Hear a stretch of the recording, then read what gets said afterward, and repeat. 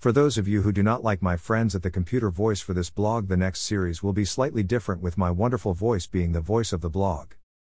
We are now up to episode 82 and therefore just have 18 more episodes in this series of what I wish my father had taught me. For those of you who have read the transcript, you will see that most of this has been done voice to type. The complication of doing this blog in voice to type is that if you continually stop to repair misinterpreted words, such as the two that just were written, you lose the stream of consciousness as you progress. And so I don't. As a consequence, the reader gets some strange misinterpretations of what I have said. There are also typos and spelling mistakes. But when it comes to the audio, it works fine. What we're going to do is, for the next series, I'm going to speak and you can use the audio as the primary source and have the transcript as the backup only. What we are going to work on for the next series of episodes is the universal laws of nature.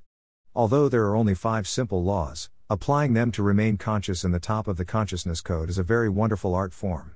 To be able to witness and experience all the diversity of life and not react to it, by seeing order in the chaos, is a profound gift for any leader. Know whether you consider yourself a leader or not, you are a leader.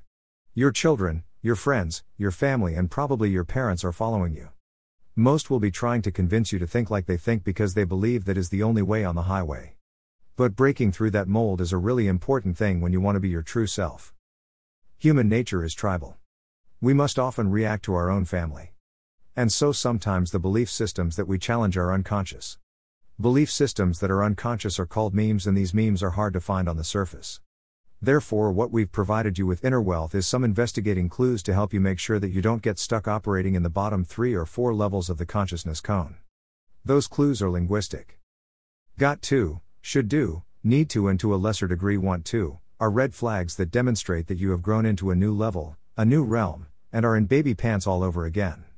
Remembering what you've been taught, and that is that as a tree grows through its frustrate rings, each time it starts a new ring it is in baby pants. It is vulnerable and exposed, and new cells have to grow to handle the new environment. The reason most people stay safe and stuck is that they don't want to feel stupid. And stupid is how we feel when we grow into new baby pants again. We grow from having it all together at the top of the consciousness cone into the bottom of the next consciousness cone, where we are completely in baby pants and feeling quite stupid. The faster you grow, the more often you will experience being in baby pants. If you don't like feeling stupid or being in baby pants, you might try to hold back and stay smart. That's not a wise thing to do. But you don't have to put your dirty laundry out on the front doorstep for all to see. You can bring your growth to a coaching session and feel stupid there. I find it quite incredible that even in a coaching session people feel shy to reveal that they have come to an impasse on some topic and then feel some degree of confrontation with finding the application of nature's laws in that situation. A coaching session is like a flying simulator. The best way to learn how to fly is in a simulator, not in a real airplane. People who learn in real life should not try parachuting.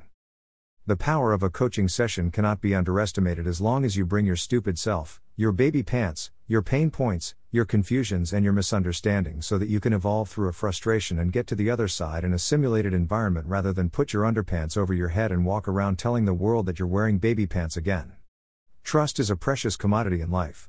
I have said quite often that in a relationship you can love somebody, but if you can't trust them, the relationship is finished. Trust is therefore, in my opinion, more valuable than love.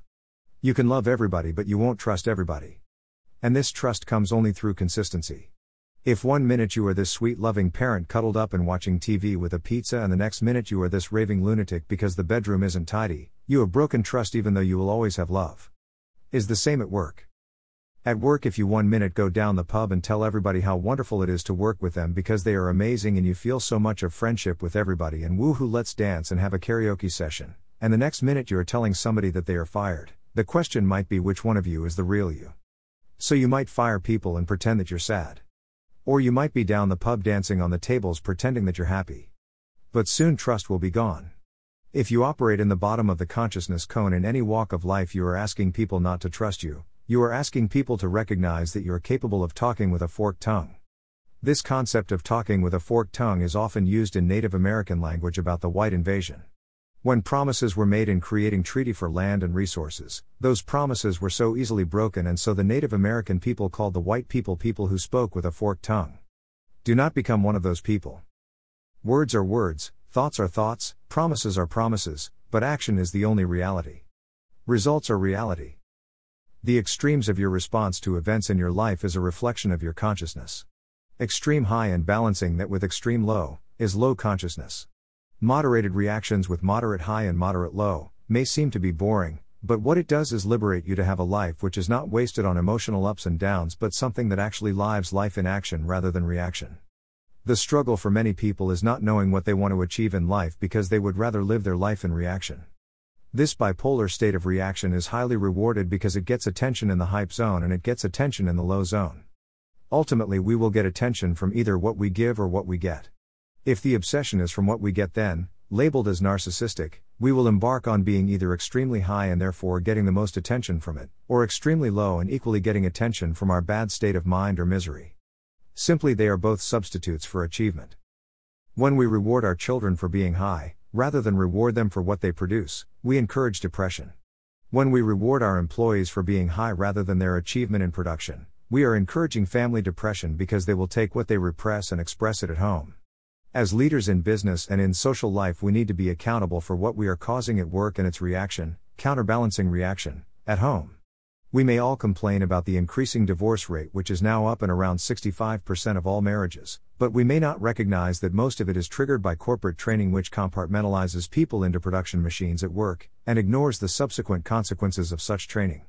For so many years we have plowed on with MBAs and corporate trainings which are out of balance and then complained about the degree of social unrest and youth problems.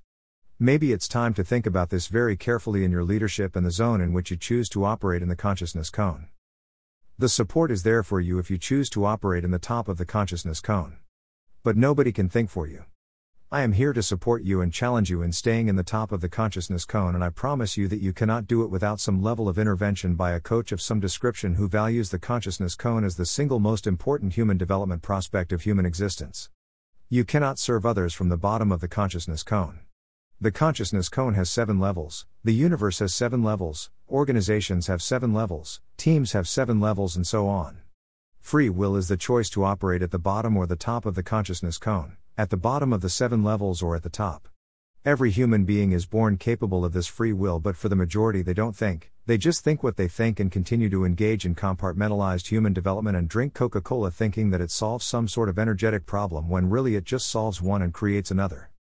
So, stay committed, not necessarily just to your vision and goals but to being and living in the top of the consciousness cone in all aspects of your life, and recognize that the more time you spend at the top of the cone, the more likely it will be that you will burst into the next level at the bottom of the next consciousness cone, and then you will have to move through that feeling of feeling stupid, baby pants up to the top of the next cone as quickly as possible. And I'm here to help. With spirit. Chris.